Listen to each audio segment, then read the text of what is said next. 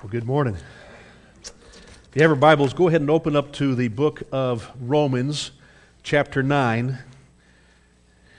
And we're going to dig in about verse 6 or so. Inconceivable. That's a word that was used throughout the movie of The Princess Bride. Matter of fact, the Sicilian boss, Vizzini, he used that word a lot. Every time something was going on, he's saying, inconceivable, right?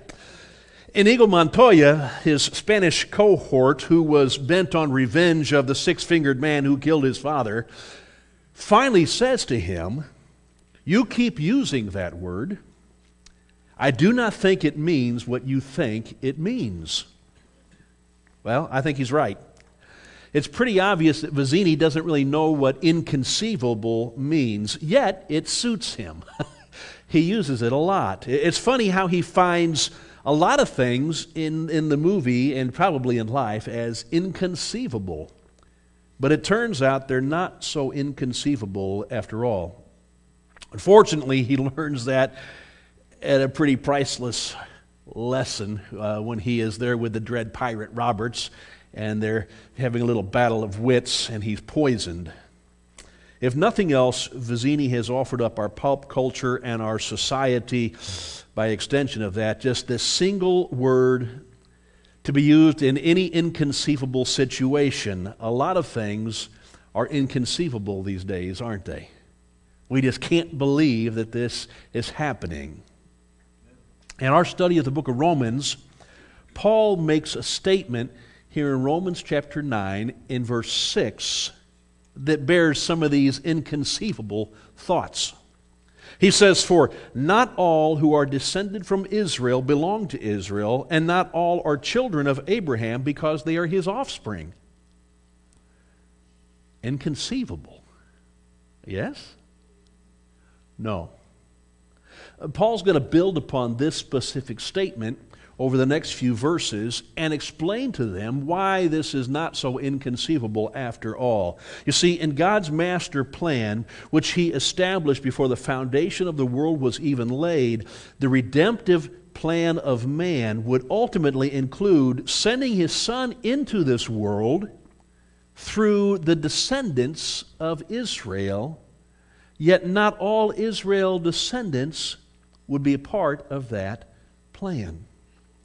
So Paul wants his Jewish readers to understand something now. So as he's writing to the church in Rome, they were not all Roman people. There were some who were Jews there. And in this passage here in Romans 9 and through 11, he's really going to key into his brethren, the Jews, in this dialogue. And so he wants them to understand that salvation is really a divine experience, and it always begins and ends with God. It has nothing to do realistically with what they want. So Paul seeks to explain the matter of God's sovereign and his divine sovereignty regarding salvation. And he wants us to know beyond a shadow of all doubts that God is in absolute control.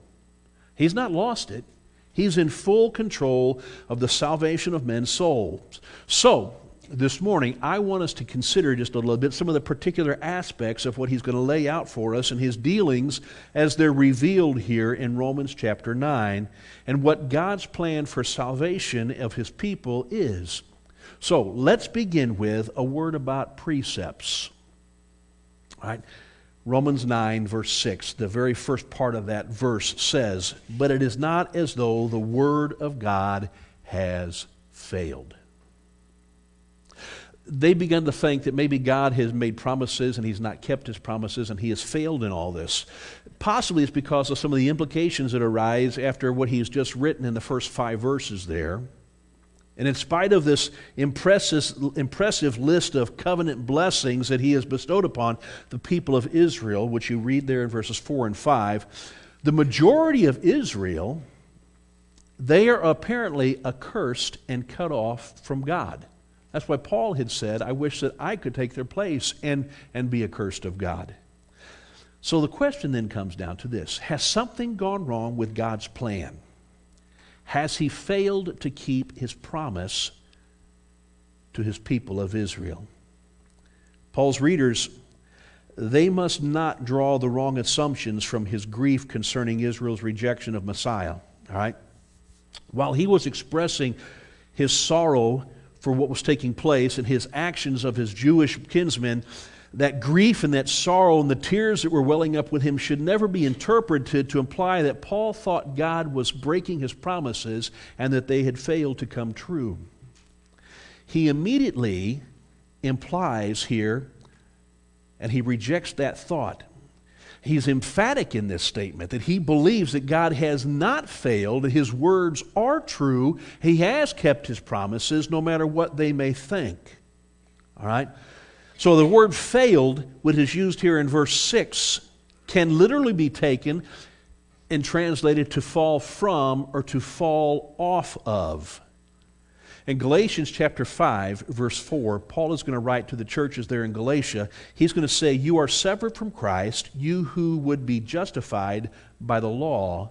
You have fallen away from grace." The same word that is used there. And in 2 Peter chapter 3, verse 17, Peter is going to use that same word when he says, "You therefore, beloved, knowing this beforehand, take care that you are not carried away with the error of lawless people and lose your own stability." That word ekpipto that is used in these three verses, metaphorically, it means to fall from or to lose something. And in Galatians and in Peter, it's talking about falling away from your relationship with Christ or the grace that he has offered. But that's not what he's talking about here in this one. He's using it as more of a general meaning of fall or come to nothing or end or be annulled.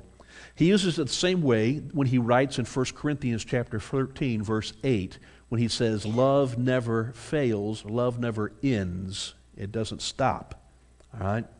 Paul has declared that God's word does not fail, it does not fall away, it does not end.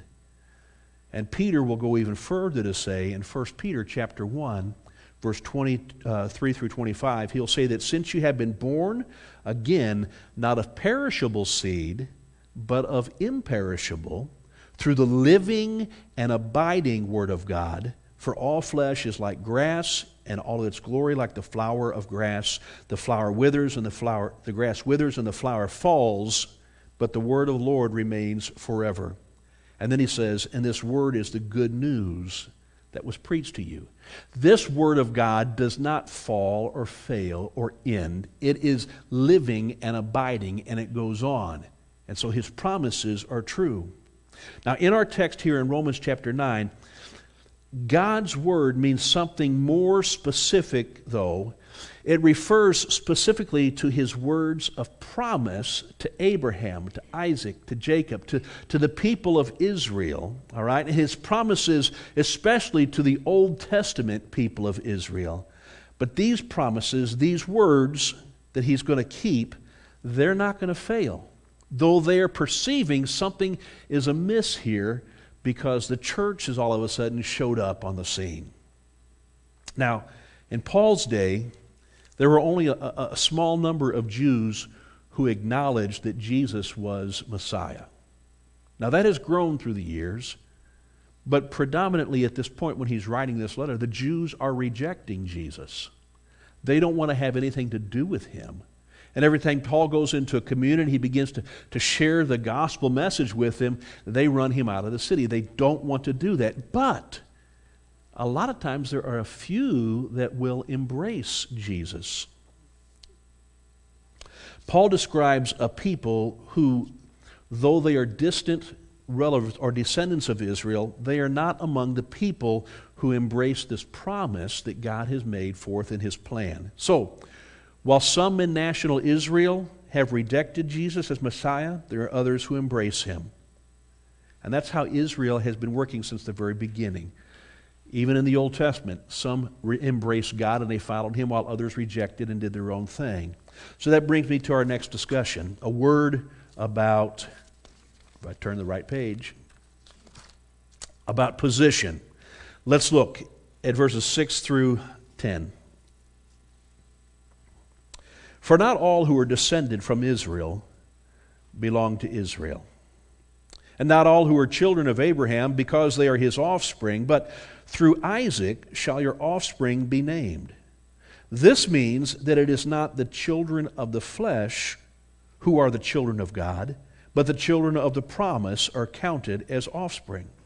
For this is what the promise said. About this time next year I will return, and Sarah shall have a son. And not only so, but also when Rebekah has conceived children by one man, our father Isaac. All right. Paul is going to unveil a simple yet a very profound principle of God here. All Jews could claim biological relationship and a descendancy from Abraham and from Isaac, all right?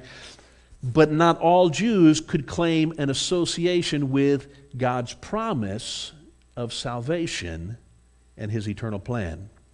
See, many Jews depended on their connection with Abraham. They thought, just because I am a descendant of Abraham, I'm in good standing with God and I get to go to heaven. That's simply not the truth, is what Paul is going to bring to them. Paul knew that that would never prove worthy in God's plan, because his plan is you have to come to heaven through his Son, Jesus. They may have rejected the truths about Scripture, but they couldn't escape the means of salvation, which is only through Christ. The Jews in Paul's day may have rejected the gospel message, but they can't escape it. They have to go through it in order to get into heaven. And many have been Jews by biological birth, but that can never translate into becoming the Israel that Paul wants to speak about. So the key to this puzzle is this: there are two Israels. How so? Well, this is what he's going to bring to their attention, all right? So let's go back to Romans chapter 9, verse 6. He says, not all who are descended from Israel belong to Israel. I mean, that statement right there clearly identifies that just because you are Jewish doesn't mean you're a part of the Israel that he's speaking about. All right? He wants us to understand that there's the existence of two separate groups of people of Israel. There is ethnic Israel, and there is spiritual Israel. This is very key to how we understand the rest of Romans 9, 10, and 11. All right? Now, a person may carry all the genetic markers that enable them to be a true descendant of Abraham through Isaac and through Jacob. But the other Israel is composed of people who are Jews as well, but they also share Abraham's faith in his plan for salvation. These two Israels are not distinctly two separate groups. They actually, if you are one who believes in the plan of salvation with the faith that Abraham had, you actually are a part of both groups of this Israel. You are biologically Israel, but then you are also spiritually Israel. It's important to understand that this passage here is not talking about everybody. He's just talking specifically about the Jews and in their relationship with God, all right? And therefore, he wants them to understand that there is a spiritual Israel that is included in this. Now, there are other passages in the Scripture that will talk about how we, as Gentiles, have been incorporated into that spiritual Israel, but he's not dealing with that in this part, all right? He's just talking about the people who descended from Abraham. A key word in this statement is this word for, or sometimes it may be translated because. It indicates that the first part of verse 6 explains the second part of verse 6. So the latter is the reason why the former is true. God's promises concerning Israel have not failed because there really are two Israels. In his promises, God made a covenant with the patriarchs regarding a messianic purpose for the nation collectively, which includes the accompanying privileges that Paul just spoke about in verses 4 and 5. So he's going to say, I'm going to bless you because through you is going to come someone who's going to bless the entire world. All right? So he wants them to know that his plan is to bless the entire world, but he's going to use them as the conduit for them. God's promises to them did not include the forgiveness of their sins. You're not going to find that anywhere in Scripture. Right? It doesn't say, because you're a descendant of Abraham, Isaac, and Jacob, you get to come to heaven. He says, because you're a descendant of Abraham, Isaac, and Jacob, through you is going to come the one who will eventually be able to bring us to heaven. All right? And that promise is promised only to the spiritual Israel who will get to go to heaven. Therefore, God's promise, he says, has not failed. He's fulfilling it. The existence of the people of Israel was by God's design. From the very beginning, through his sovereign, unconditional choice, God selected Abraham and his descendants to be the lineage in which Jesus eventually would be born. That's the conversation that Paul is having with him right here, all right? He says, Israel, you're special. Why? Not because you've done anything, but because I've chose you, and through you will eventually come Messiah, will come Jesus. We consider that everything is here, that Israel, by God's design, that Abraham was selected, and the association was extremely precious to every Jew. They still loved to be recognized as a descendant of Abraham. But here's the problem. He was the father of their nation, and they all traced their lineage back to him, but that alone isn't enough to bring them their salvation. All right? You see, Father Abraham had many sons. Many sons had Father Abraham. Some of you remember that song, right? But we're not going to go into it. God's promise would only be able to come through one of his progenies. And Abraham had a lot of children. We don't often think about that because Scripture often refers to Abraham, Isaac, and Jacob. But before Abraham had Isaac, he had a son through a handmaiden by the name of Hagar. His name is Ishmael. And after Hagar was sent away with Ishmael to the desert to wander, and Sarah, his second wife, she also has a son, and that his name is Isaac. When Sarah dies, eventually Abraham has another wife, Keturah, and she has 6 boys as well. She has right here Zimran, Jokshan, Medan, Midian, Ishbak, and Shua. We don't often talk about these guys, do we? We like to talk about Isaac. But he had many children, but not all those children are Israel. Though they are all descendants of Israel, and a lot of them can trace their lineage back through him. I mean, those were all of Abraham's sons, and yet they were not counted as his children of the promise. Even though Abraham, the promise was made to him that through his descendants, not all your descendants, Abraham, but he's going to specify which ones. All right? To be a physical descendant of Abraham was not enough. One must be chosen by God to be in line with the promise. And this is what Paul is trying to get across here to them. And that promise would only come through Isaac and not his 7 other brothers. So, we go back to Genesis chapter 18, verse 10, and we find that God says this to Abraham. The Lord said, I will surely return to you about this time next year, and Sarah, your wife, shall have a son. He's the one that I'm going to fulfill my promise to you with. So the nation of Israel came through Isaac along with the promise. And in order to be an Israelite, you had to come through the lineage of Isaac. These facts cannot be disputed. And the Jews would say, here, here, we agree. All right? It was in accordance with God's sovereign plan all along for Israel. But as we take a closer look at this promise, we discover that God's plan was even more specific than just coming through Isaac. Not only would his chosen people come from the children of Isaac, but God would now narrow it down even further to that of Isaac's son, Jacob. The interesting thing that Paul now brings up in this verse 10 is that while some may not have acknowledged Ishmael's sonship of Abraham because his mother really was not his wife, but she was a handmaid, a servant, Rebekah is the only wife of Isaac, and therefore her child would be the child of promise. But God does something different here that causes the readers to kind of say, oh, hold on a second, what? Yeah. So they look at God's sovereign choice and his election in his promise, because of what he's going to introduce here now with Rebekah. God goes against the cultural protocols in this promise at this birth. You see, Jacob, he's a twin.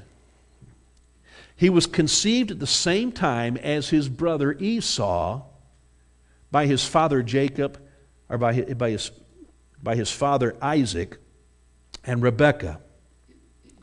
And according to cultural expectations, the firstborn son should be the one that receives the blessings and would be the one that would inherit the promise. All right? Well, that's not Jacob. That's Esau.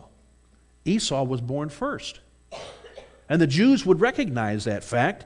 But the fact is that God chose Jacob for this role shows unequivocally that God's election to those that he wants to use to serve his purposes does not based upon any kind of human condition or allowances in order for them to receive this blessing. Paul unveils more specifically God's purpose in his selection of Jacob, which brings me to another discussion. We need to have a word about performance. Verse 11. Paul says, though they were not yet born and had done nothing, either good or bad.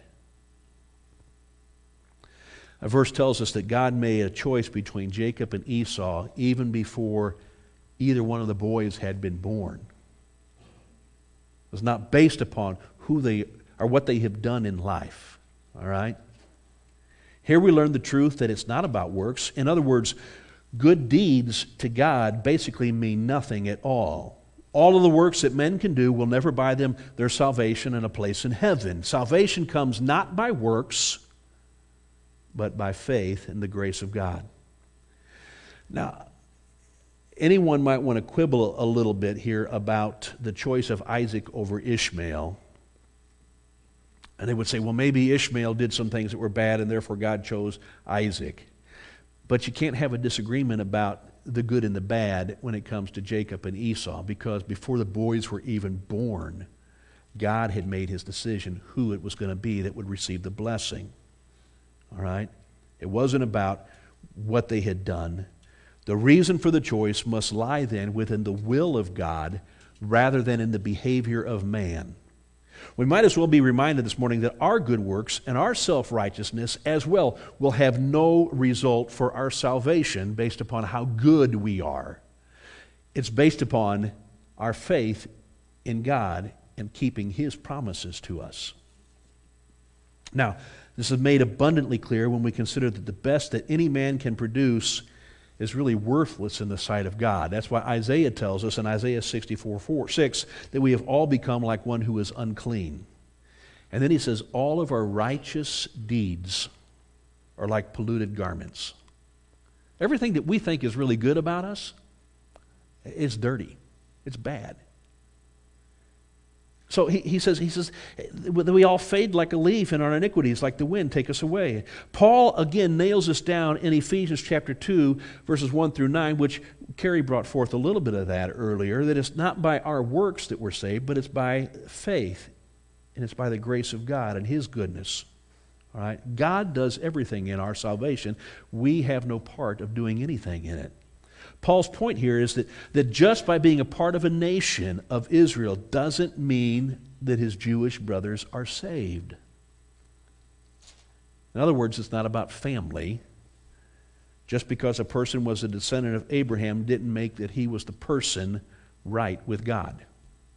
Because Abraham had a lot of kids, and they weren't all a part of this promise. I think that same truth applies to you and me today. Not just to the Jewish race. There is no other way to heaven except through the salvation that is offered by Jesus Christ. Now, you may have been born into a heritage of people who go to church, and you've been a part of this church for the 5th generation. That doesn't mean you're going to heaven just because you're part of that family and you go to this church. All right? It's not based upon your connection with the outward appearance of it. By all outward appearances, you might belong to the church, but you've never really been born into the family of God, and you've never really put your faith in Jesus and trusted in him for your salvation. You simply cannot get into heaven riding on someone else's coattails. You have to put your faith in Him. And that's what Paul is telling the Jews. You're not going to heaven simply because you're associated with Abraham, Isaac, and Jacob. You've got to accept the gospel message of Jesus Christ. And apart from that, you're lost like all the other Gentiles. See, these truths are inescapable. Regardless of the perceptions or the practices of men, you must be born again by faith, or you will not be saved. You simply have to put your faith in Jesus. So that brings us to our final discussion here. We need to have a word about God's purpose. All right? So verse 11 through 13. He says, though they were not yet born, had done nothing either good or bad, in order that God's purpose of election might continue, not because of works, but because of Him who calls. She was told, the older will serve the younger, as it is written, Jacob I loved, but Esau I hated. The real underlying reason for God's action in choosing Jacob over Esau is stated right here. It's all because that's what God wanted. That's simple. That's it. It's not based upon Esau or Jacob. It's based upon God wanted it. This was His purpose. It was His plan. Purpose is also explained to us in Romans chapter 8, verse 28, when he says, we know that for those who love God, all things work together for the good, for those who are called, what? According to His purpose. His plan. God's plan, it established before the foundation of the world, was included in His choice of which family Jesus would ultimately enter the world through. And He had to narrow it down to the family and the lineage of Abraham, Isaac, and Jacob.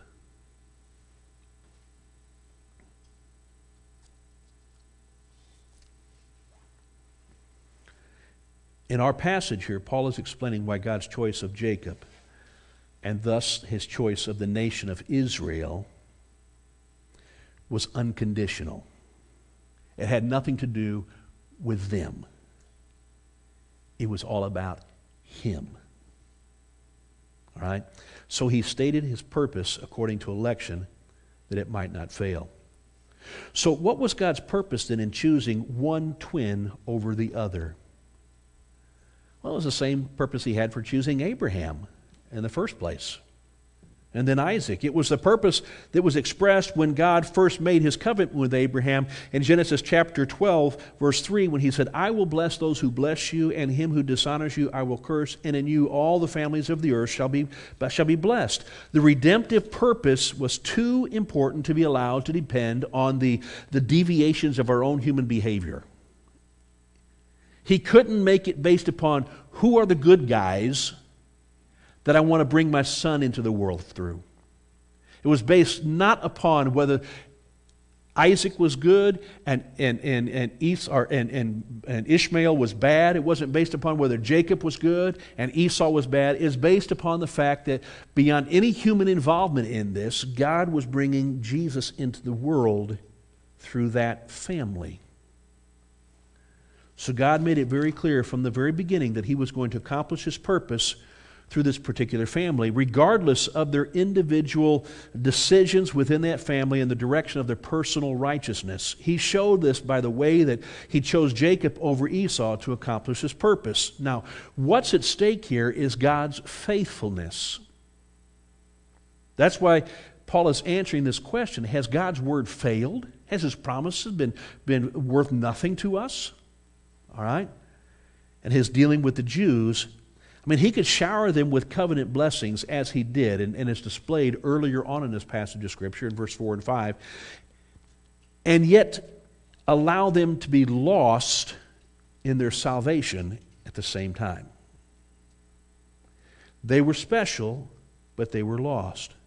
The answer is that the covenant doesn't include a promise for individual salvation, or even national salvation for that matter. The covenant was a promise to bring salvation to all the world, to all families, to all people, to every individual that might follow Christ. It wasn't about the Jews being special. From the beginning, God determined what he was going to do. And regardless of whether any individual Jews were saved, he was still going to go through them. Just as God's purpose and election does not depend on the spiritual status of the twin that he chose from Rebekah's womb because he chose him before he was even born, it doesn't depend upon the salvation status of the Jews in Paul's day. They're not going to heaven simply because they're Jewish. And you see, here's the big struggle that he's having to deal with as he's taking the gospel message out into the world. There is a new way to heaven. No, it's actually the old way to heaven. You just are thinking of it as a new way, he's telling the Jewish brothers. The old way has always stayed the same. God's promise has always been to bless everybody through his Son, Messiah. And he just allowed him to be born in your family and in your heritage. So God unconditionally chooses Jacob. And it wasn't based upon anything that Jacob or Esau had done, taking into account their superior qualifications or their character flaws. It was simply God's sovereign decision to choose whom he wanted to use in order to bring Jesus into the world. Rebekah was informed by God that the older would serve the younger even before they were born. And according to the custom of that day, because Esau left the womb first, he is the firstborn, and he then should be the greater of those two and receive a greater honor and a greater position of property and be the one to receive the blessings that would be passed on from family to family. And yet God says, that's not how I'm doing it. I'm choosing the second one, Jacob, and he's going to be the one that's going to receive my blessing. And in saying this, God was informing Rebekah that she had two nations in mind, not just two boys. So let's go back to Genesis and really look at how God said this. All right? Genesis chapter 25, verse 23, the Lord said to her, Rebekah, 2 nations are in your womb, and 2 peoples from within you shall be divided. The one shall be stronger than the other, and the older shall serve the younger. Did you catch that? God's not basing this upon the individual person. He's saying there are going to be 2 nations that are coming out of you. The nation of Israel and the nation of Edom. But I'm going to choose the nation of Israel, and through him is going to come this promise and this blessing. And the other is going to be one who will eventually serve them.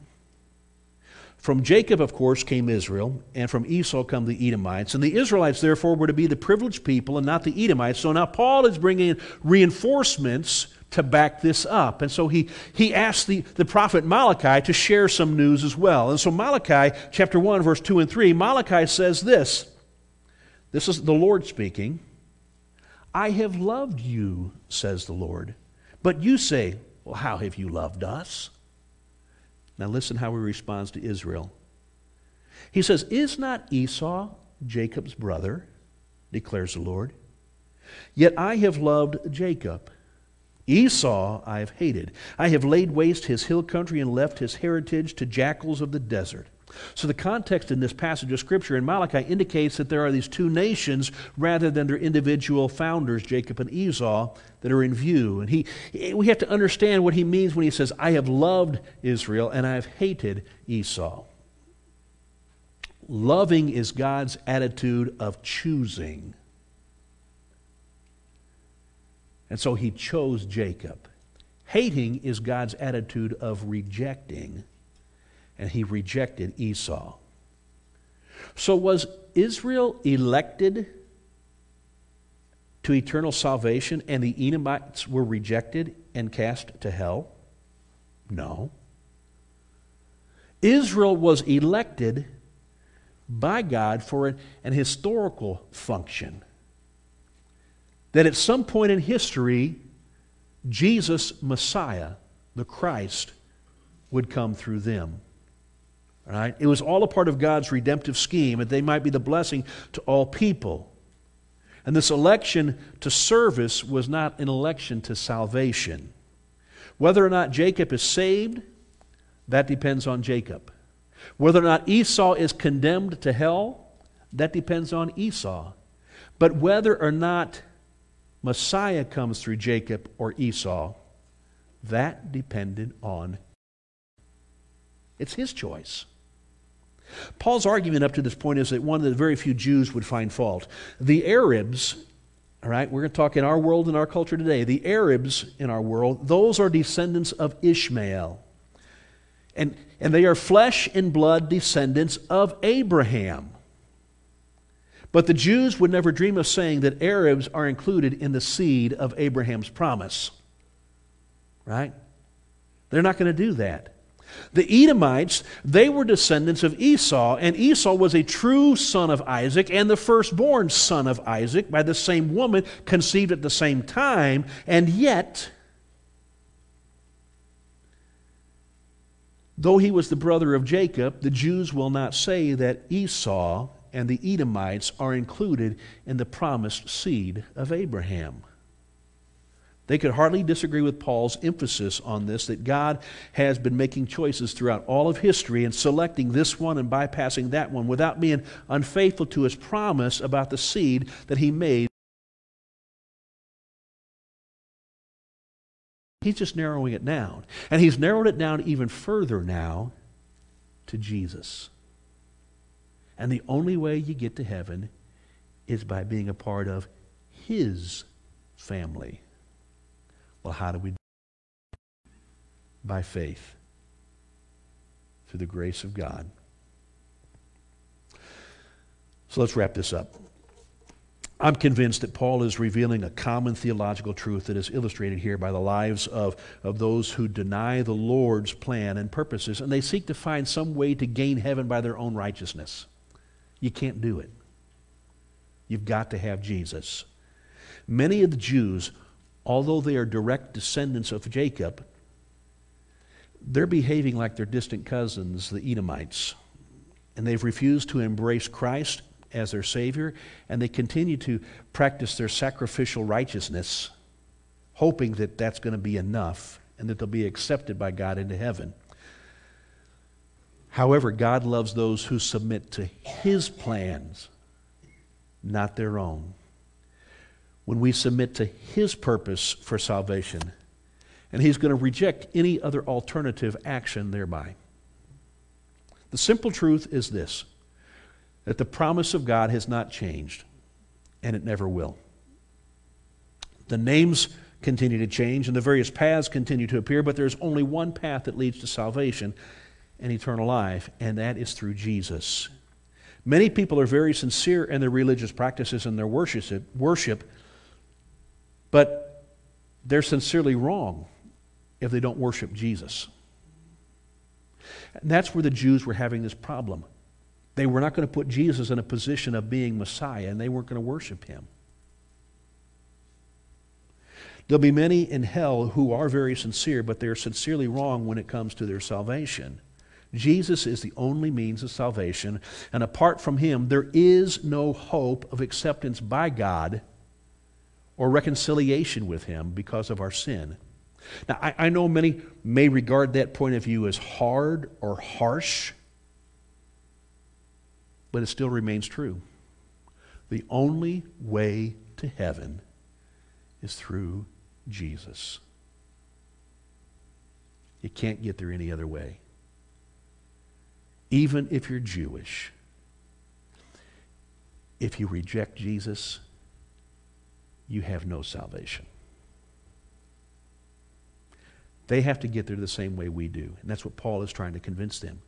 You see, God has set the bounds for salvation and acceptance to him, and we have no right and we have no authority to challenge him or to change what his sovereign decree has been. Good works and good intentions will never translate into salvation.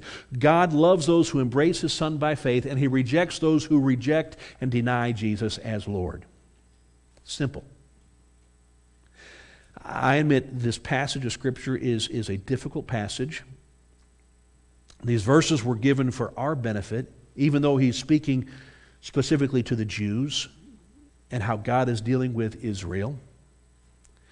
But the common principles that apply to us as well. Works of flesh and human merit will never obtain. Being born into a particular family or being accepted as a member of a local church will never reconcile us to God because of our sin. It's not because you walk through these doors that you get to go to heaven. It's about the heart relationship you have with Jesus. And that's what it falls down upon. If you've never received Christ by faith, resting solely in His promise that He will fulfill all righteousness in you by putting your faith and your trust in His Son Jesus, by the finished work that He did upon the cross and out of the tomb, then you remain in sin. So, why not answer His call today? He wants you to have a relationship with Him that includes.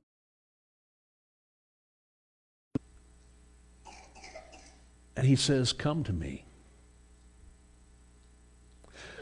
Put your faith in me. That you need to confess Jesus Christ as Lord. Repent of your sins. Be baptized into His name.